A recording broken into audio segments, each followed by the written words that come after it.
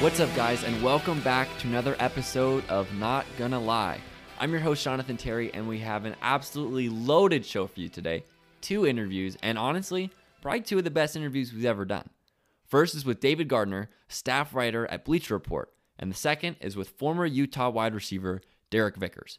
And then after that, we're going to talk a little NFL and NBA news, talk about some trades that have gone down, potential signings, and why one team in the NFL might have won the offseason before free agency even opens up. But first, an interview with David Gardner. We now welcome on Bleacher Report staff writer David Gardner. David, thank you so much for coming on. Hey, I'm happy to be here. Thanks so much for having me. Absolutely. So you've interviewed a lot of players over the years, a lot of profiles in a lot of different sports, notably Chet Holmgren, Donovan Mitchell, Chicharito, DeAndre Ayton. What has that been like to be able to cover a lot of guys, especially as they've grown to be pretty big stars in their own right? Yeah, I think that's one of the coolest things about the job. And especially now, kind of my job is to identify up and coming, especially basketball players, and write one of their first major features, really get to know them, what makes them tick, what makes them want to pursue this path that they're on. And so, anytime you do that about someone and then they go on and blow up, it's like really cool. I'm not going to say that I was the first person to discover Chicharito, for example, but, like having one of the first stories about DeAndre Ayton is really cool. And then, the most recent story that you referenced there about Paige Beckers, I mean, I think she's going to be a sensation next year at UConn. So really cool to spend time and see the last moments of her quote unquote normal life. I mean, that's what the story was about with her, was just let's see what it's like just to be kind of a normal high school kid who's about to be potentially one of the best women's college basketball players and maybe, a true WNBA star in just a few years, and what it's like to live in those waiting moments before, stardom really starts to take effect. And so I really love doing stories like that. That's probably the most common story topic that I take on, and it's one that is endlessly fascinating to me because it's how different people deal with that. It's so interesting. There's so many different ways of approaching what's going to happen and as your life changes like that.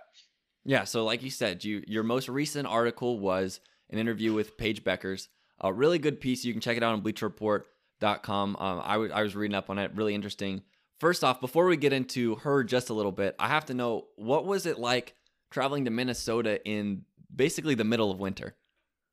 Well, unfortunately, I've been to, I don't want to say unfortunately, maybe you have a huge Minnesota contingent in your audience, but unfortunately for me, who's from Florida and gets cold after about 60 degrees, for me, I've been to Minnesota twice this winter. I went just a couple of months before the Page story to do a story on Chet Holmgren, who is a 7-foot unicorn, a junior at Minnehaha Academy, so a different school there in Minnesota. So I've been there twice, and definitely I took a little time to thaw out, even when I came back to a somewhat less cold New York City. Yeah, I bet your fingers crossed that the next basketball high school phenom is somewhere like, Florida or California, somewhere far away. But definitely. Yeah, you're safe. Not too many. I know of a few Minnesota podcast listeners, but none that you should be too concerned about. They won't be coming after you or something like that. But I appreciate it. Yeah, no, don't worry. We got your back. We understand how it gets.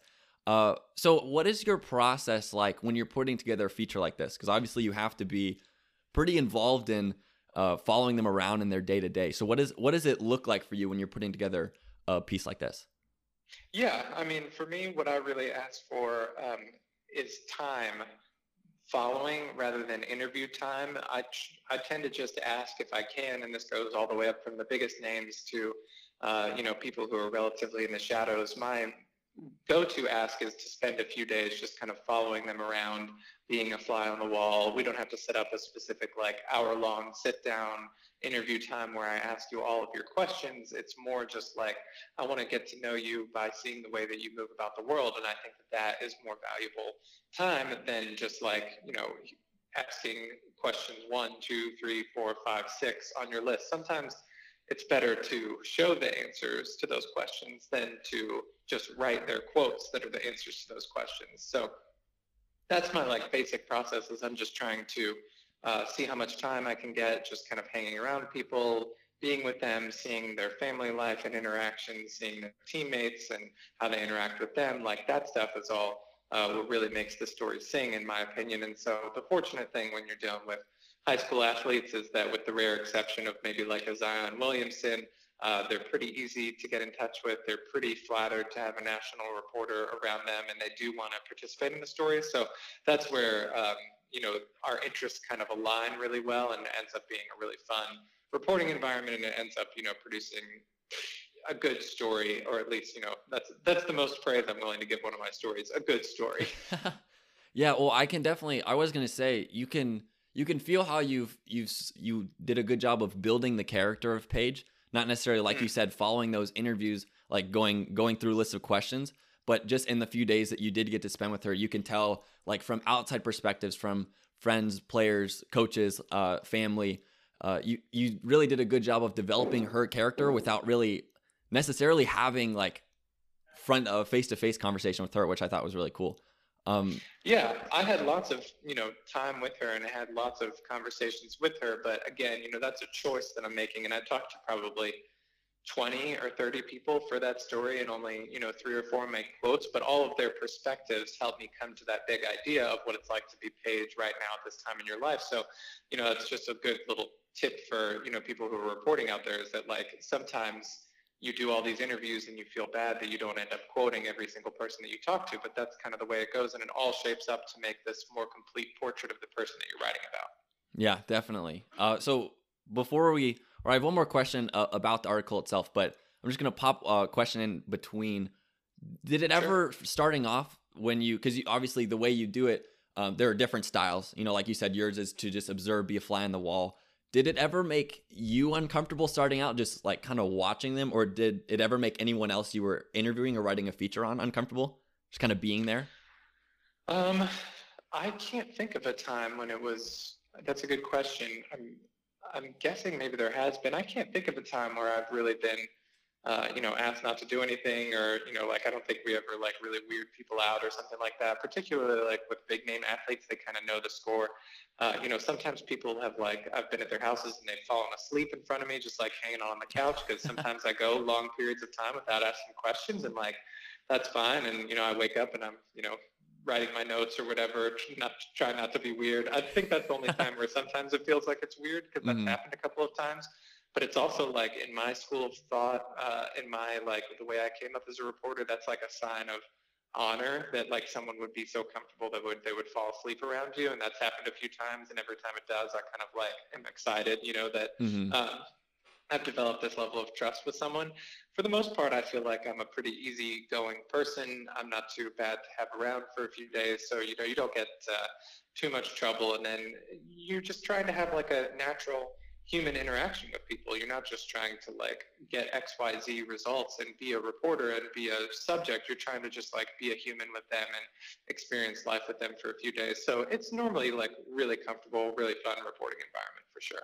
Gotcha. Makes sense. I mean, yeah, you don't, I mean, we've only been talking for the last 10 minutes, but you seem like a pretty cool guy. Like I don't know if I would nap. That. I don't know if I would nap in front of you yet, obviously, but, like, who knows? But hopefully, yeah. Just wait. If we spend a couple of days together, I just put people to sleep. I don't know if it's a compliment, but it does happen from time to time. Yeah, maybe it could be a bad thing. I'm not really sure.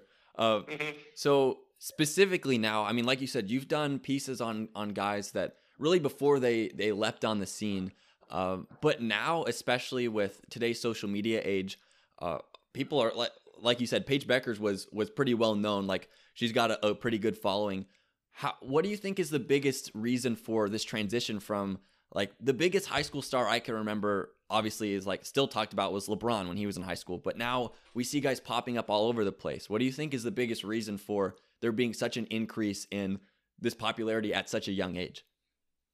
I think it's just the overall increase in the sports popularity, and I think it has kind of been like a funneling down. So, before it used to be like, oh, the NFL is the end-all be-all, or the NBA is the end-all be-all, and then, college basketball, college football took a backseat, but then there became this, like, in-between space where people really started wanting to know more about the NBA draft and the NFL draft, and that has changed over the last, few years. For a long time, it was just Mel Kiper, and nobody came to that NFL draft, and now it's this huge 3-day spectacle, and it's on television, and that speaks partly to, like, how sports popularity is peaking in the United States and around the world, but it also speaks to I think there's this idea that people really like, and what you like about sports is that like it kind of gives you hope that like things maybe they weren't great for your team this season, but they're going to be next season, and like here's the guy who's coming up right now in high school who's going to be the next, who's going to be the LeBron who can come and win a sports championship for Cleveland for the first time in 50 years, or who can be the Zion and go to this like, this team in the Pelicans that didn't even have its own beat reporter, and now there are national reporters there every week watching him. And so it kind of gives you this idea of this like hope and this fun and this exciting, view of what's next. And so I think that's part of the big reason that it's blown up.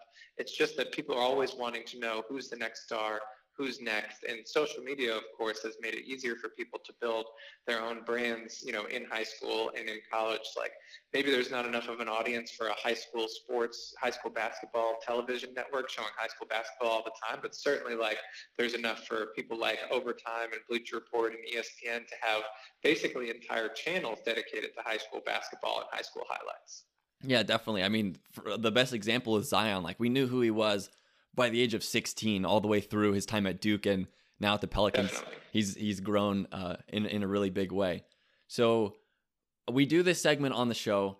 It's basically called Starting Five. So I know we're a little bit into the podcast already, but I figure it'll still work out okay. So we basically rank top 5 of pretty much anything. And so I figured I would incorporate you into that today, if you're okay with it.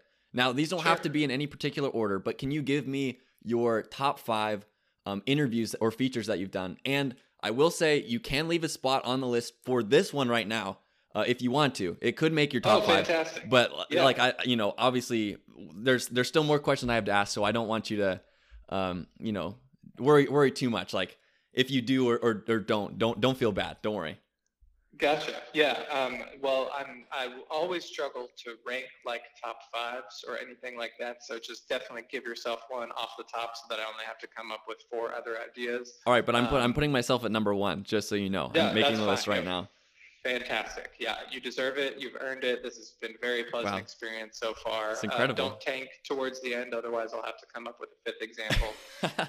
It's a lot of pressure on me now. I'm a little concerned for how the back half of this interview is going to go. Yeah, to me, I would say the story that's maybe like most memorably in my mind that comes up that I think about a lot because the guy keeps in touch with me is Joe Thomas, who is a 55-year-old football player who is trying to become a college football player. He had this incredible story. He grew up the son of a sharecropper. His son went on to play in the NFL, but he felt like he never got a chance as a high school football player to go on and play college football because he had to enter the workforce right away. So I wrote a story about him. It was a really, really interesting piece, and I felt like that was really great. And he keeps in touch with me to this day. He just wrote a children's book, like a motivational children's book, which is awesome. Interesting. Other ones that come to mind, there's going to be a lot. I mean, I wrote a story about Derek Gordon and Daryl Gordon. Derek was the first openly gay player in Division I athletics, and his brother had actually been convicted for an attempted murder when he was in high school. They were twin brothers, and so it's this kind of interesting story about brothers being trapped in parallel kind of prisons, one a prison of your own making, this personal prison, the other one this one because you've committed this crime. And Daryl didn't support Derek's decision to come out at first and had to come into it later. And so there's a lot of really interesting tension and dynamics in that story that I felt like turned out to be a pretty good feature.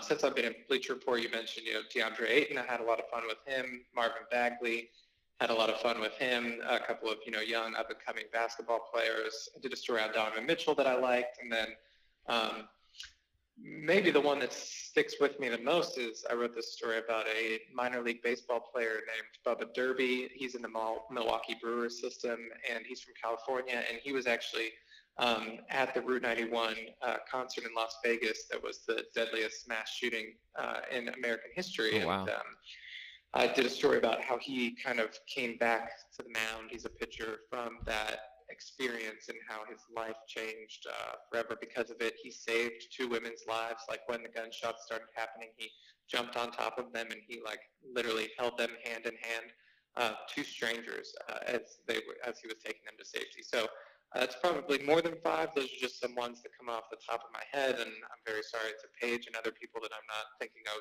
right now immediately, who have been so generous as to share their time with me. Yeah, no, that's a decent list. Yeah, it was a little over 5, but I think I got it figured out. We trimmed it out to a solid 5. I appreciate it. Yeah, I have to. You take out the stories you don't like as much, and we'll make that the top 5. See, look, I have to warn you. You said, or I told you there wasn't a big contingent in Minnesota, but this is, this starting 5 is a pretty big, like, contentious debate. So you may have started something. Like, I can't protect you from that. I can protect you from Minnesota, but I can't protect you from fans of this list. Got it. So I have a feeling that I kind of know where the answer's going to go based off of how you responded to your top 5. But you've covered such a variety of sports and such a variety of characters in sports. What gets you more excited, the sport itself or the story? That's a great question, and it's definitely the story. I mean, when I got into writing, I wanted first to be, a poet, which is kind of funny to think about now, and I don't write a lot of poetry now. It was mostly just a ploy to try to get girls to like me, and then, wanting to write fiction and stuff like that. So I come from the background of wanting to make sure that the story is really the most important thing, and building up from there. So I am a sports fan. I do enjoy everything about the games. I play games. I really love it, and so that's a huge part of it. And I think one of the gifts of sports is that you can tell stories about all kinds of different things to an audience who's ready to listen to whatever you have to say about Peyton Manning or Paige Beckers or whoever it is in between. You can tell these stories about, what it's like about to see your life change, or about hope or loss or grief or things like that. You have this really compelling, incredible audience. To me, the story is what counts more than the sports. Sports is this incredibly dramatic backdrop that makes every story more resonant, but it's not the end-all, be-all. The story is what you have to build out from. Interesting. Yeah, no, that's definitely a really good point. I didn't really think about it that way. When I have athletes come on the podcast, normally one of my first questions is, first, what got them into sports? And you kind of answered that question here with the first question. But my second question is always, is there an athlete that you try to mirror your game after? So I'll ask that one to you. Is there a writer or a specific person that you look up to and try to mirror your game after? Is there someone, a writer? Yeah, there definitely is a writer. When you first started your game, I was like, are you talking about am I trying to be, the next LeBron? Definitely not. But no, I would say if there's any one person who's influenced me more than any other, it would be Gary Smith, who was a senior writer at Sports Illustrated for about 30 years. He was known for doing the bonus stories, back of the magazine kind of stories. He wrote 4 stories a year. They were 8,000 words each. He won 4 national magazine awards. I think he was a finalist another 11 times, but I'd have to check, or maybe 11 times total. But he is the guy who more than anyone else has influenced me. The way that he connected with his subjects and just his ability to write. I mean, he's an absolute wizard with words, and I look up to him more than anyone else, and I'm lucky to call him a mentor and a friend, and I shout him out every time I can, because in addition to being the best writer, I think, nonfiction writer of the last 50 years, he's also one of just the nicest people in the world. That's really cool. That's awesome. Yeah, I mean, look, I can call you the LeBron of sports writing if you want. Like, we can get that. I would gladly accept we can that. start. Can you endorse me on my website or something? Yeah. What's your LinkedIn page? Let me give you a little. Yeah, please do. So I actually, since I know you said you like finding especially some up and coming stories and that sort of thing. I've got a story to pitch to you. It's a little bit after the fact, but it happened. The story came to a conclusion a couple of days ago, but it's still like, is that okay if I bring this to you? Sure. Okay, so this story, it can be up to you. Okay. We'll see what you think of it, whether you want to do it as a team or a player, me specific focus, because it's about my intramural basketball team.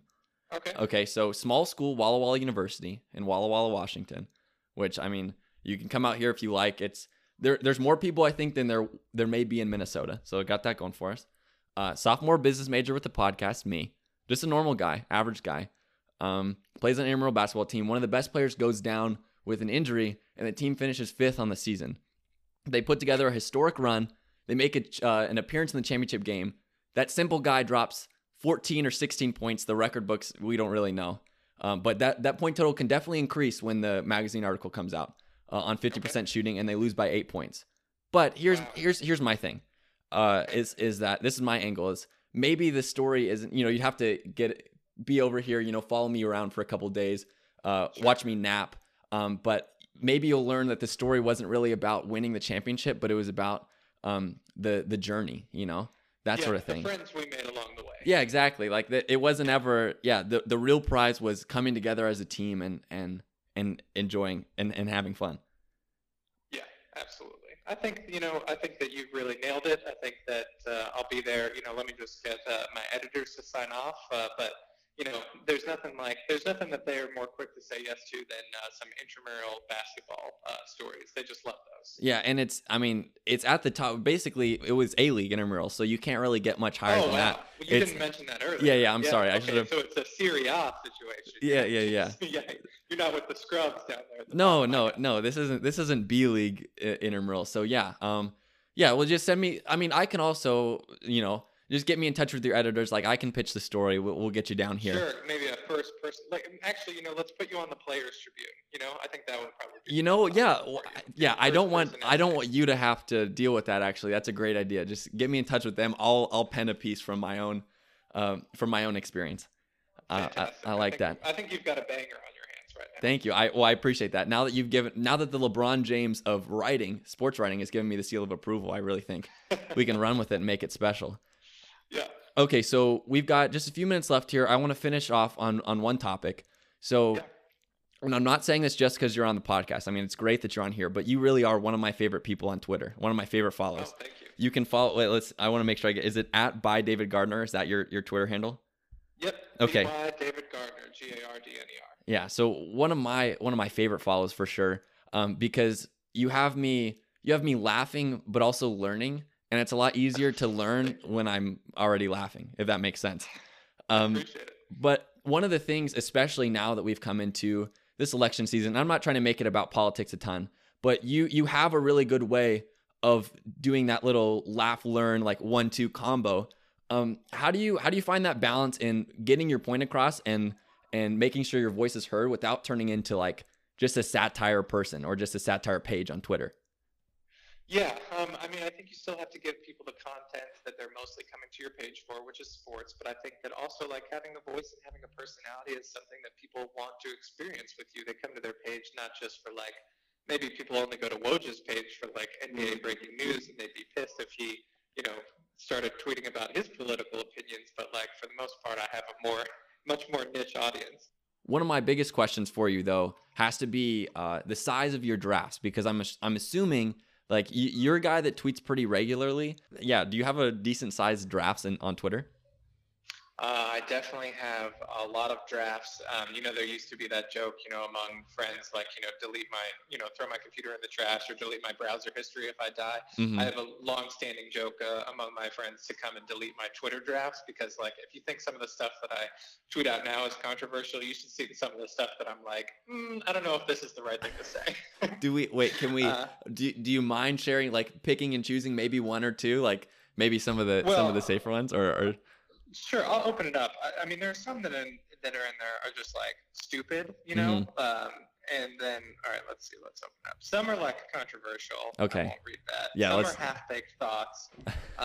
And then some are things that I'm like trying to figure out. So like, one is I went back and looked, and John Madden made $5 million a year on Monday Night Football in 2002, and then there was the rumor that Peyton Manning was going to make $18 million. That's what they were offering him. Mm-hmm. So I calculated that was a 260% increase, and I wanted to compare it to like the top quarterback then versus the top quarterback now.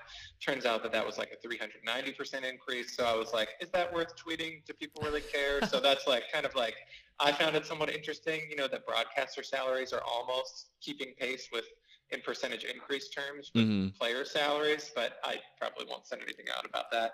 And then there's like stupid thoughts, like I saw an ad for a Wendy's to have breakfast now, Mm-hmm. and one of them was a breakfast baconator. So I was like, I can't believe these madmen at Wendy's made a breakfast baconator for mornings when you really hate yourself.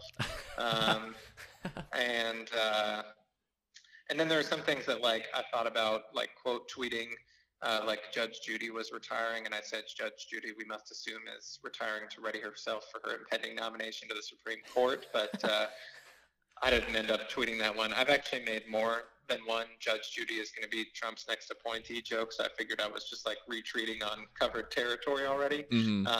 So yeah, I think that's just an example. There's just a couple things like that. No, that's smart. I mean, yeah, you don't want to get ratioed as like for Judge Judy of all people at that point. That's not I'm the way willing to to go. be ratioed for Judge Judy. Oh, but otherwise, okay. Yeah, you're right. Okay, yeah.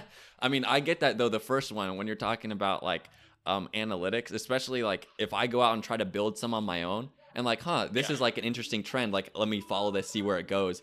And then it turns out that it's a really basic thing, or like it's nothing special. And it's like, well, that's 15 minutes of my life I'll never get back. So yeah, but when you're a features writer like I am, you go through sometimes multi-day reporting processes where you end up in the end deciding that the story isn't worth pursuing. So like 10 minutes on a internet percentage calculator isn't that big of a deal. Oh man, so basically what you're saying is what I get upset about is your half of your entire job. Yes, exactly. Man. You end up losing a lot more than you gain. Interesting. Yeah. But I mean, at the end of the day, you've got a nice full-time gig. I mean, I'm just like, for me, it's like that's just my grades are suffering because of it. If I don't, that's just a distraction from homework. It's just my personal life that suffers at this point. Okay, so the NFL Combine just finished up, and I'm not gonna ask you to like give us your big board of like who you think's gonna be drafted or anything like that. But I want to know, vertical 40-yard dash. What are your estimates? What could you do? Oh, geez. I don't even know. What's a good vertical? Take 50% of what a good vertical is. Okay. I'm 6'3" and I can barely dunk. Well, let me take that back. I could barely dunk. It's been a while since I tried to dunk, so that gift might have left me by now. Wow. There's a lot more similarities between us than I thought, because I'm 6'2" and I can also almost dunk. I don't know if that affects. Wait. You said almost dunk. I said barely dunk. I've put one in. I've put many in. Okay. In a live game, I've dunked a ball. Okay, so here's the thing. It depends on your definition of dunked, okay? Because my hand and ball go above the rim. I get the rim, and the ball goes in the basket.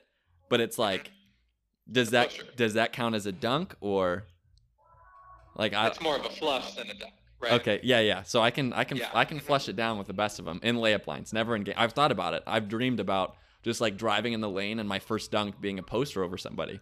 But I understand how unrealistic that is. Like I do get that.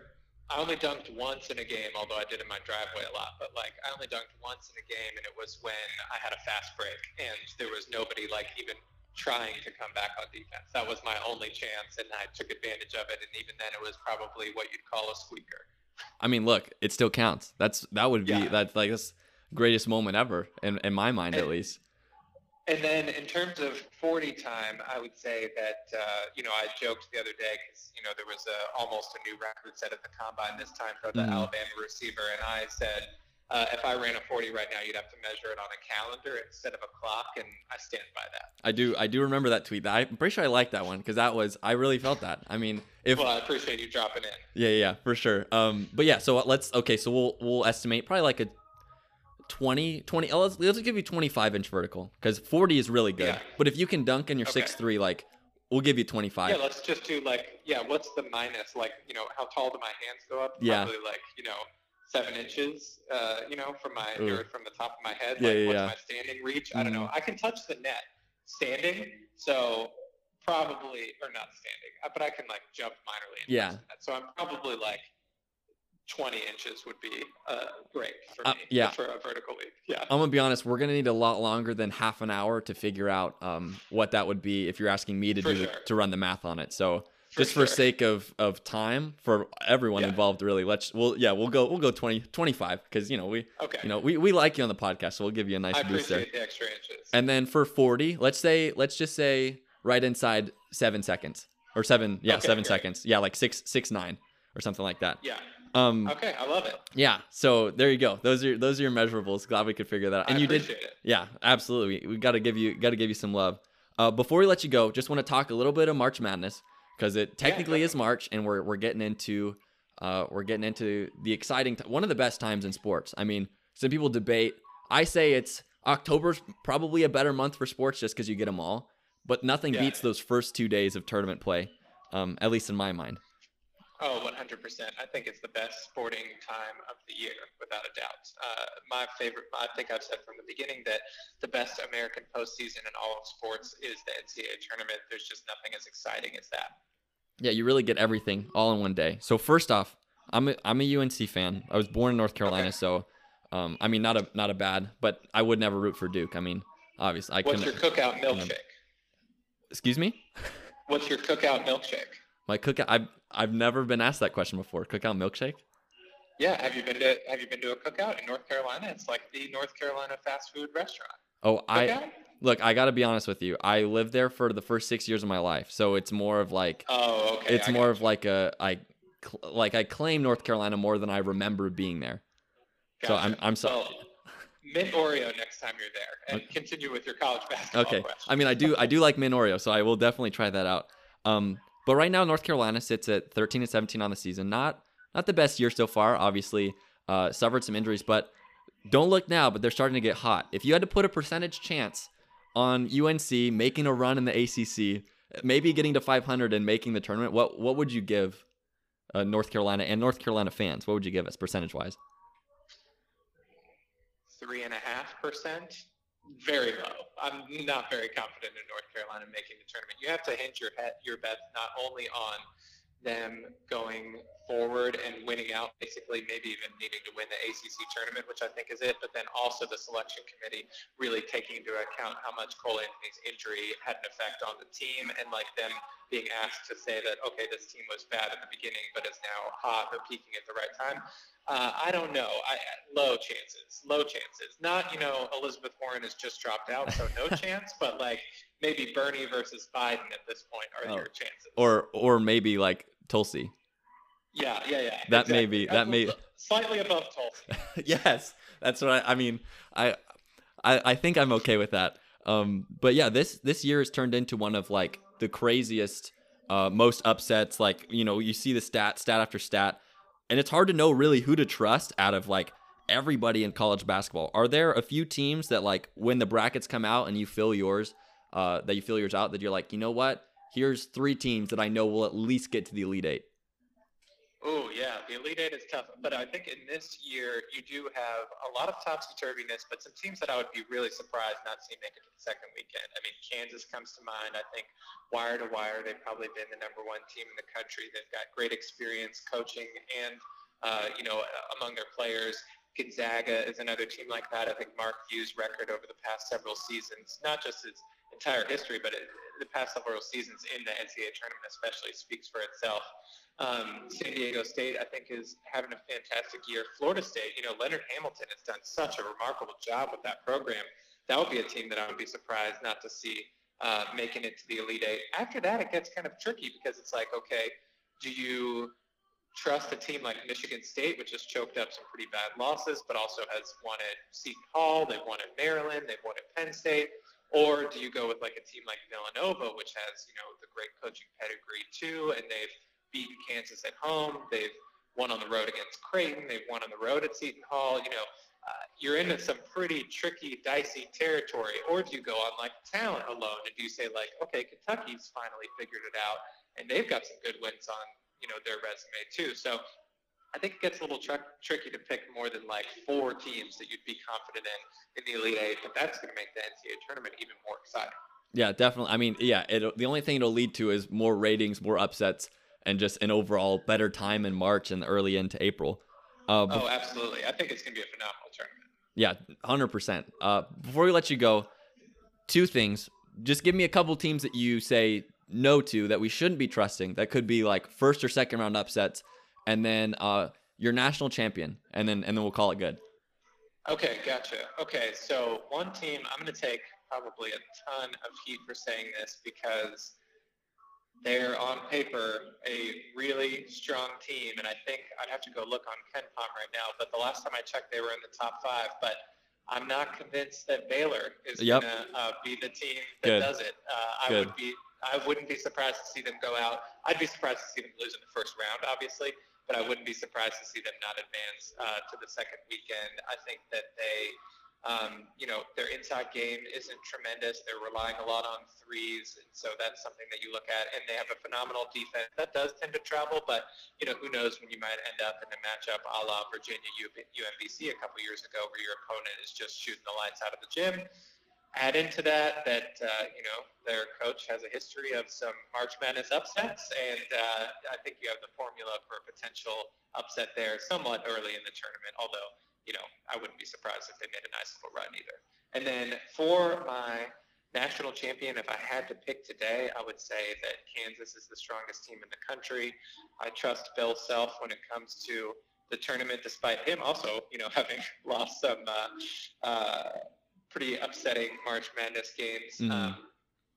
This will be, the fourth time that they're going to be the number one overall seed, and it just speaks to the strength of that program. I think that they're the team to beat heading into it. The other team that I feel really confident about making to the Final Four is Dayton. I think that they've got a great upperclassman-heavy team. I think they've got Obi Toppin, who may be the best player in the NCAA tournament, hands down. And they've gone to some competitive environments, and they've proven that they can win. Yeah, definitely. I'm with you 100% on Baylor. That 52-45 game against Texas was like the last straw for me, where I was like, you know what, maybe these guys could get in trouble when they play like some decent competition. But absolutely. Yeah, I think that's all the time we've got. Thank you so much, David, for coming on. I mean, this is a great time. I mean, it's good news for me because now I'm probably gonna have an article published in Players Tribune, probably. Fantastic. And we got to talk a little bit. It's been great. Thank you so much again for coming on. Yeah, I appreciate you having me, and looking forward to talking more. Will do. Yeah, we'll definitely have to have you on in the future. All right. We now welcome on Derek Vickers, former wide receiver out of Utah. Derek, thanks so much for coming on. Thank you for having me. Absolutely. Always a pleasure. So first off, have to start at the beginning. That's where all the good stories start. When did you first fall in love with the sport of football? Well, football first came playing in my life when I was like 7 years old. My cousin had came home one day from school, and I was at my grandma's house. He was like, "Hey man," he was like, "Little cousin," he was like, "Have you ever thought about playing football?" And I was like, I haven't really thought nothing about it. Like, I've seen like I've watched football before, but I don't really know nothing about it. But I was like, I'll try it.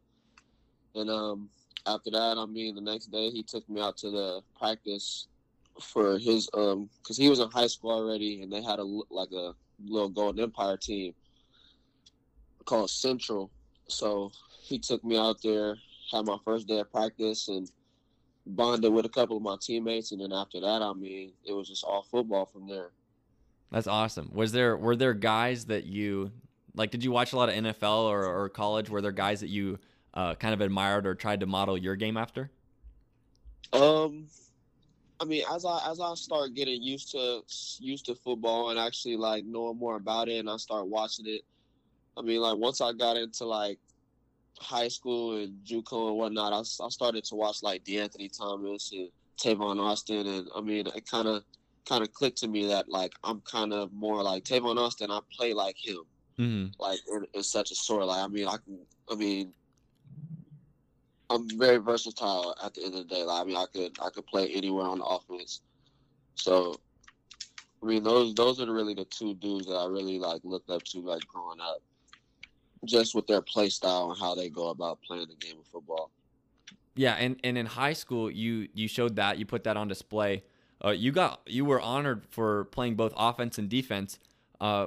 Do you have like a specific favorite position? Because I know, like you said, you're kind of a weapon, a jack of all trades here. But is there one that you kind of prefer over other spots? I love playing in a slot position. I love playing wide out. But when it comes to me being like my most comfortable, I would say, I want to go back to my roots. Which is running back. I like being in the backfield. And I love being in the trenches. So, that's one thing I really would want to go back to. But I definitely love playing in the slot though. It's fun. It's out in the open. It really could, so you can really do a lot of things in the slot position. Yeah. So I also saw when looking up a little bit about you that you actually won in high school a South Area championship in the 110 hurdles. Yes, sir. So I wouldn't say the best part of my game in really any sport is speed. All right. So just to give you like an idea of me, I'm 6'10", 180. Like once I get going, we're good, but the acceleration is on the lower end of the scale here. So if you had to estimate, if we race in a 40-yard dash, how much of a head start would I need to at least like keep pace with you? What would you give me? I at least give you like a cool like I would say like 8 to 10, just because you said you don't pick up speed, your acceleration is not as fast. So, because I mean, me personally, I mean, my acceleration is faster than like I'm fast because of how fast I accelerate. Mm-hmm. Okay, yeah. See, I will say I appreciate that first off. Thank you for only saying 8 to 10. Like I wasn't really sure. If you give me like 15 or 20, I was like, oh man, that's not a good look for me. But no, I'm not that disrespectful, man. yeah, I knew there was something about you that I liked. That's good. I appreciate that. Yeah. So in high school, you, like I said, you had a really good career, all over the field, and you played in the U.S. Army All-Star Bowl. But did you have D1 offers? Because you eventually went JUCO, played in Bakersfield. Was staying local, was that something like more of a choice you made, or were there not scouts coming out and offering? Well, we had scouts. I mean, I was talking to University of Washington out of high school. I was supposed to go there, but I mean, I didn't really have the drive in the classroom in high school. Like, I mean, I didn't really know what was going to happen after high school. I mean, I didn't really take school serious. It was just like, I'm playing football. I'm happy. Like, it is what it is. Like, I'm not really worried about anything. So, I mean, I didn't really lock in, like, with school and whatnot until I got into JUCO, when I finally realized I could really go somewhere in football. What do you think made that switch? Like, was there a specific, like, moment or instant that you realized, oh, look, I got to focus on studies, or what was that point for you? When I found out that I was having a kid, that's when it finally clicked to me. I finally realized, like, I gotta get my head straight. I gotta get my head in the game if I really want to do this and succeed at this level, and just take steps forward to try to make it to the big stage, which is the NFL. Mm-hmm. Yeah, and like you said, once you got it going in JUCO, a lot of offers started to pour in. I mean, looking at your 24/7 page, Colorado State, Utah State, Texas A&M, and Utah. What eventually? Well, first off, how did it feel to be like having these? Like, there's some pretty good schools here. I mean, obviously, like this year in the draft, Jordan Love went to Utah State, Texas A&M, Utah. Like, Utah had a great year this year. What was it like to make an impression on some really good schools? It felt amazing. I mean, I finally started to feel like I was wanted somewhere. Like, I mean, like I was actually good at what I was doing. Mm-hmm. I mean, because at first, I mean, I wasn't really like getting the exposure and whatnot I wasn't getting exposure. I wasn't like really talked about with like football and whatnot. So I just didn't know. I don't know. I just didn't know where I was gonna go with football. I mean, yeah, mm-hmm. they started pouring in, and then I was excited. I was happy. I was like, dang, like it's finally gonna happen. So once it happened, I just started training my butt off, and soon it just kept going up from there. Yeah, and what made you pull the trigger on Utah? I mean, obviously there's a lot to offer at some of these other schools, but what made you lock in, especially coming from California? Utah is a bit of a different culture there. What made you pull the trigger? Well, it's definitely when I went on my visit, it was definitely a culture shock. I mean, it was definitely different. Didn't know how it was gonna be once I got there. But I mean, because they offered me on signing day, but they had been talking to me like throughout the mid-season of my last year at JUCO. Mm-hmm. And like once they pulled it, like I had talked to him like mid-season, and after that, I didn't talk to him for the rest of the season. And then once signing day came, I had got a call from the receiver coach, and they offered me right there, and then they brought me on a visit that same weekend. And then I was still scheduling my other visits and whatnot. But once I went on to the Utah visit, I was like, sure, I mean, there's really no point of me going anywhere else. I mean, like, because I fell in love with the people there. Like, everybody was nice. Everybody was like, just made you feel like you were at home. And then that's what I really fell in love with. And then the teammates that I had, like, when I went on my visit, they made me feel the same way. So, I mean, it was just like I was at home. So I was just like, yeah, I mean, I could see myself here. And then that's why I really just pulled the trigger so fast. Because, I mean, I signed there, like, probably a week after they offered me. Oh, wow. Yeah. That's just because I felt at home. Even though there was other schools coming in still. Like, there were schools that were going to pull the trigger, but I signed. So then they were just like, there's no point. Mm-hmm. So, yeah, and... I mean, Oh, go ahead. No, I was just saying, it was just like the love I felt once I was there. I mean, that's what really made me pull the trigger and go there. Mm-hmm. Yeah, and you played with a lot of really talented guys and a lot of guys that are pretty highly rated coming out of this year's draft. I wanted to talk to you a little bit, give you a chance to be the analyst here with this draft. I'm going to give you a couple names of a couple of your teammates. Just talk to me about some of their traits, the things that they really excel at, and why they'll be difference makers at the NFL level. Okay. So first off, your quarterback, Tyler Huntley. Talk to me a little bit about him. Tyler, he's like, I mean, he's going to put the ball in the spot where you can get it. I mean, he has his ups and downs, but overall, like, he's a playmaker. He knows what he's doing behind center. He makes great reads. And I feel like once somebody gives him an opportunity in the league, he's really going to take advantage of it because he knows he's not. A lot of people probably think he's all about running the ball. Mm-hmm. He could sit in the pocket and throw the ball. Yeah, he will sit there. I mean, and a lot of his film from this year, from us getting a different offensive coordinator, showed that our OC, he wanted him to be in the pocket and sit there and throw the ball. So, I mean, I feel like once somebody gives him an opportunity up there, he's really going to excel and do big things at the next level. Yeah, I mean, we've seen that with quarterbacks in the NFL. I mean, Russell Wilson, Lamar Jackson, Patrick Mahomes, Deshaun Watson, guys that can really make plays, and it's really shown a transition of talent from one era to the other. Like, it's no longer about being able to stand in the pocket and dissect a defense, with your eyes, but it's being able to extend plays with your legs. Next guy up, running back Zach Moss. Zach Moss, honestly, he's somebody different. I mean, he's built different. He's an animal. I mean, he's honestly probably the best person I've ever played with in my life, honestly. The dude is just like he's just unreal to me. Like, there's certain plays that he makes on his feet that a lot of people can't make. Like, as far as probably like breaking like 4 or 5 tackles and just break it for 70. Like, he did that stuff on a regular. And I mean, I wasn't used to seeing like a running back that really does stuff like that. Besides, like, when I was in JUCO, I mean, I did like similar things, but it wasn't nothing to compare to Zach Moss. Mm-hmm. I mean, I can't wait to see what he does when he gets there, because I mean, like, I've heard he's going to be the next beast mode, and I really could see that. Yeah, because he's really legit. He's a really legit back. He knows what he's doing behind there in the backfield. So,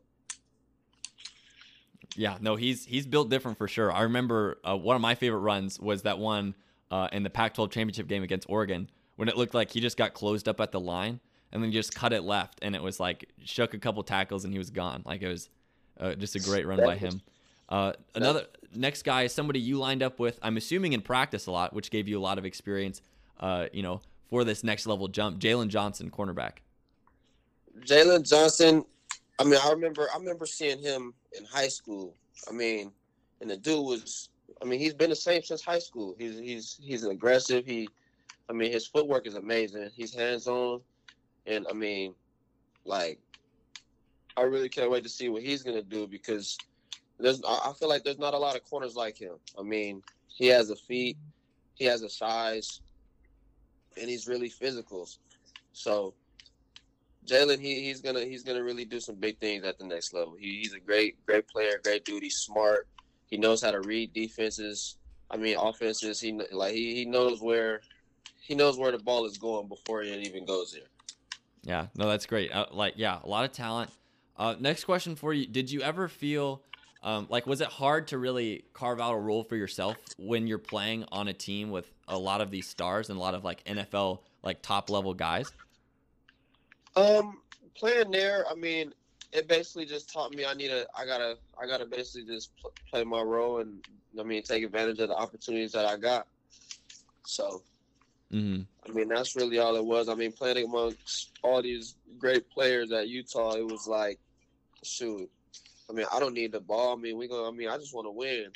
So, Yeah. I mean, that's really it came down to once it was all said and done. It was like, I mean, I had too many great players. I mean, yeah, I wanted to touch the ball and do a lot of things and showcase what I could do. But so I mean, we had way too many athletes for just one person to showcase that. So I mean, I was fine with where I was at. Yeah, and during this process, I mean, obviously, you didn't receive an invite to the combine, but we've seen countless players bring a full career in the NFL out of something, not being able to maybe get a lot of love pre-draft, but make a role for themselves later. What is your game plan here in these next few months to prove that you really can be a difference maker at the next level? I mean, I just want to go into my pro day and, I mean, really just run. Mm-hmm. Like, that's my main focus right now. I mean, yeah, like vertical and broad jump is nice, but I mean, if I go out there and bust out a 4.36 or lower, I mean, I'm definitely gonna get a shot. So, I mean, that's really my main focus. I mean, I'm just trying to go run fast and show them that I'm explosive. And shoot, the talent will showcase later once I get the opportunity. Mm-hmm. Yeah, and you received a 5th-year extension to play at Utah for this season or this past season. So how did you feel like you grew maybe on the field, but also just as a person at Utah this past season? I mean, honestly, I thought I was going to give up. Mm-hmm. I really did. Like, I didn't, 2017, once I got there, I mean, just not being used to sitting and watching the game. I was so used to just playing and doing my thing. It was kind of a shock to me. So I didn't really know how it was going to play out. But once my second season came, spring ball came, and I mean, I was performing how I was. I mean, I was thinking I had really, really big expectations for 2018, 2019 season. Yeah, and I mean, you made the most of your role, definitely, no question about that. But I think the most impressive thing, from my standpoint, just looking into what you've accomplished, is you graduated with the sociology degree.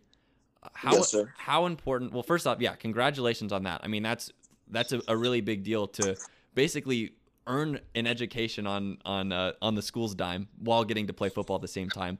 How important was it for you to get that education? I mean, it was really important because football is not forever. I mean, and that goes for everybody. You're not going to be playing football for your whole life. I mean, most of the time, you'll probably only play in the league for about 1 to 2 years. Like, I mean, you get hurt in your first year. I mean, it's not promised. So, I mean, I feel like me getting a degree was best because, I mean, I could really be successful after playing football as well with my degree. Mm-hmm. And you said at the beginning of the podcast that you are a father, Derek Vickers Jr. So 2 questions there. What has being a dad taught you that helps you on the football field? And second off, what does it mean to you to name your kid after yourself, to be Derek Vickers Sr., which I'm sorry, I addressed you with that at the beginning of the podcast. But yeah, talk to me a little bit about that.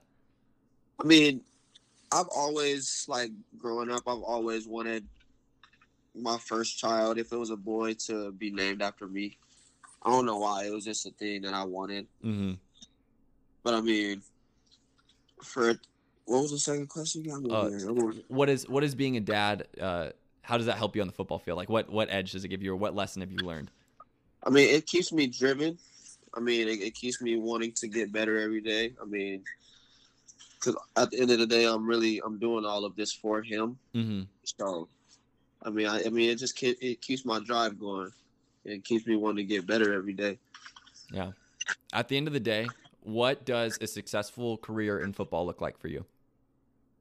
I I would say probably like 2-3 years in the league, or I mean wherever, any league. I mean, XFL, CFL, Mm. NFL, anything. I mean, just I'll say like 2-3 years. That's I mean a year is successful, honestly. Yeah. Just getting the opportunity. Hmm. But yeah, like 2-3 years. I mean, that's cool with me, honestly. Yeah. So do you have plans for your degree? Like, how are you going to put that into use once you decide to call it quits in football? I mean, well, I love kids, and I wanna be a counselor for juveniles. Okay.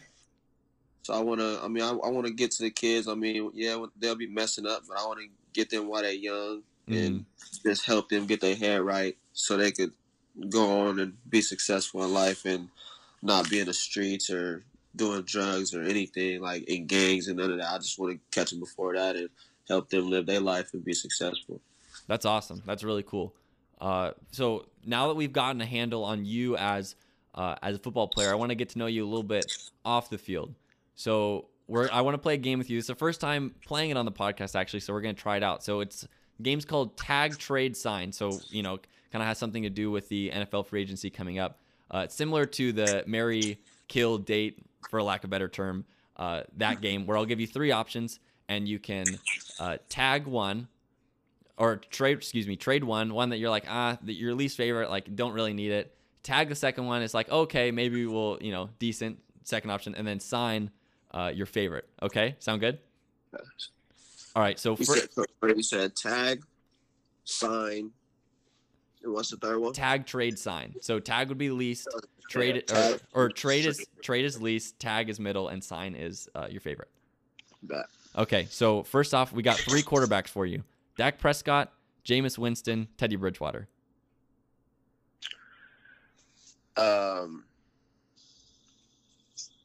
Between those three, I'm going to go ahead and I'm going to sign Dak. Okay.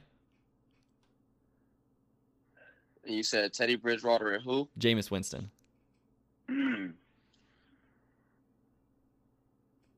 I'll go trade on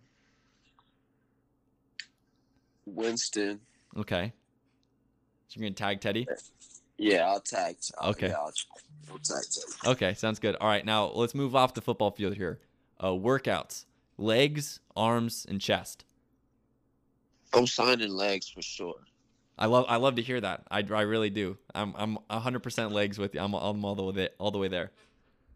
And you said chest and arms? Yeah, chest and arms are the last two. I'll go. Dang, that's a hard one. I can't make them easy for you. Come on, I gotta make you think a little bit. Okay. I'll trade arms. Okay, so you And then tag chest. Okay. And finally, snack foods: Cheez-Its, Oreos, Doritos. I'm signing Doritos. All right. Okay, I like it. I'll trade Oreos and then I'll tag the Cheez-Its. All right, sounds good. I mean, you're on the inaugural beginning of this game here, so we'll have to see how it shapes out. But thanks for doing that. No problem. A few more questions here. Do you have any nicknames? Are there any nicknames you picked up, whether in high school or JUCO or at Utah? And do you have a favorite, maybe one that you're not really a big fan of?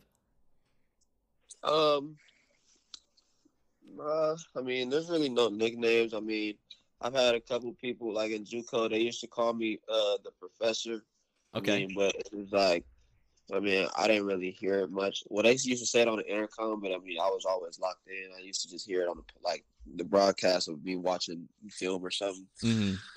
I mean, I've heard Showtime a couple times, but out of those two, those are probably the only two that I've heard people call me or just come at me and call me those two. Okay, I mean, not bad, honestly. Showtime and the professor; those are some pretty good nicknames, honestly. Yeah, those are pretty dope. How about any video games? You big video game guy? I play Fortnite on a daily. Honestly, if I'm not training, I'm playing Fortnite. Interesting. Okay. Well, look, not to brag, in my Fortnite career, one solo victory. I don't play it a ton, but if you want to carry somebody, like just shoot me a text. Like we'll hop on and we'll play. Hey, we could hop on anytime for sure.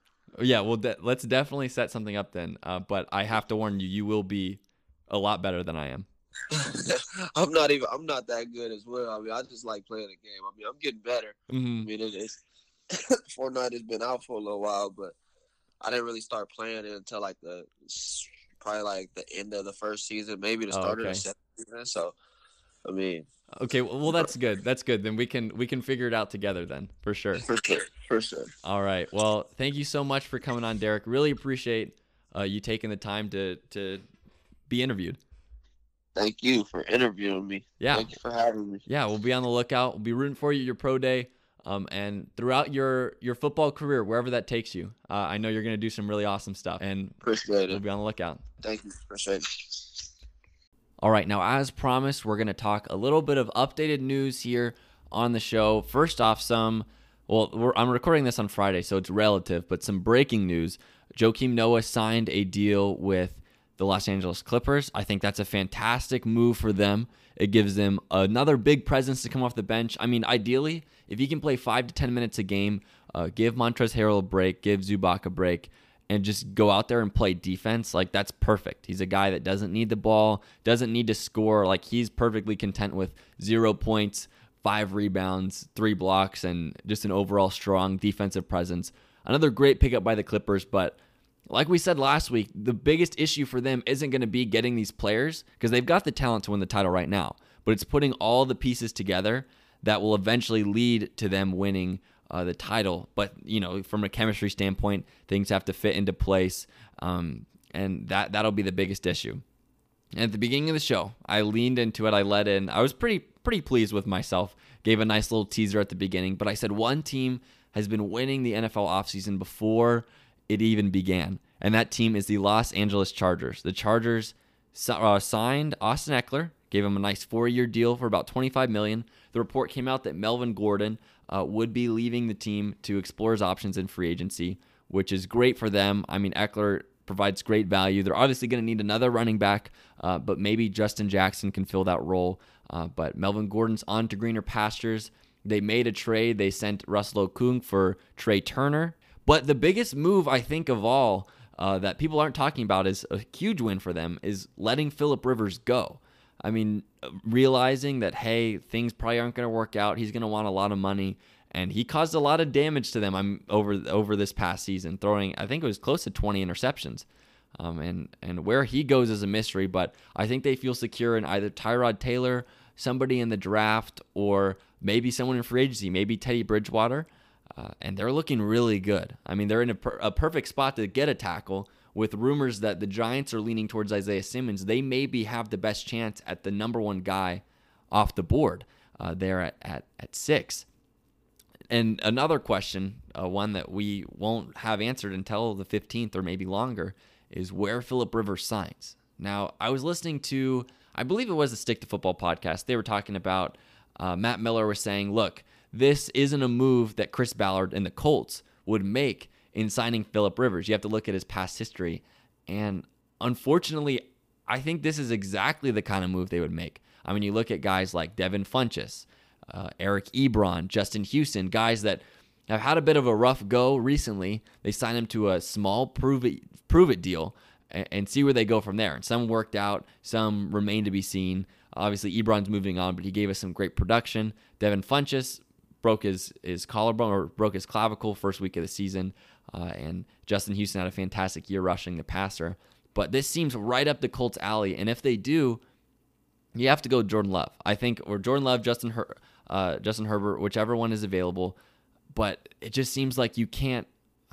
I mean, I don't like it. I want to say it on record. I'm not the biggest Phillip Rivers fan. I think the team's in place and we can win and we can be pretty successful. But I don't think we need Phillip Rivers. Draft a wide receiver in the first or second round. They're loaded with talent. And give him guys to throw the ball, and then let's go from there. I think Jacoby Brissett, a lot of what happened was he's not a creator on his own. I mean, you need to provide him with talent, which is true for 25 out of the 32 starting quarterbacks in the NFL. Most of them can't and wouldn't have had that good of a season throwing to the type of guys that Jacoby Brissett was this season.